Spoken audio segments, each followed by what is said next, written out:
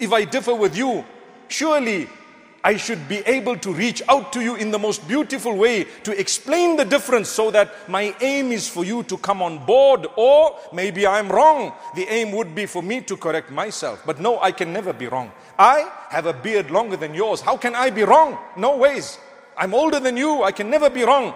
Ya abati inni qad ja'ani min al-ilmi ma lam ya'tik. فَاتَّبِعْنِي أَهْدِكَ صِرَاطًا سَوِيًّا. Oh my father, knowledge has come to me that did not come to you. Follow me, I'll guide you in the right way.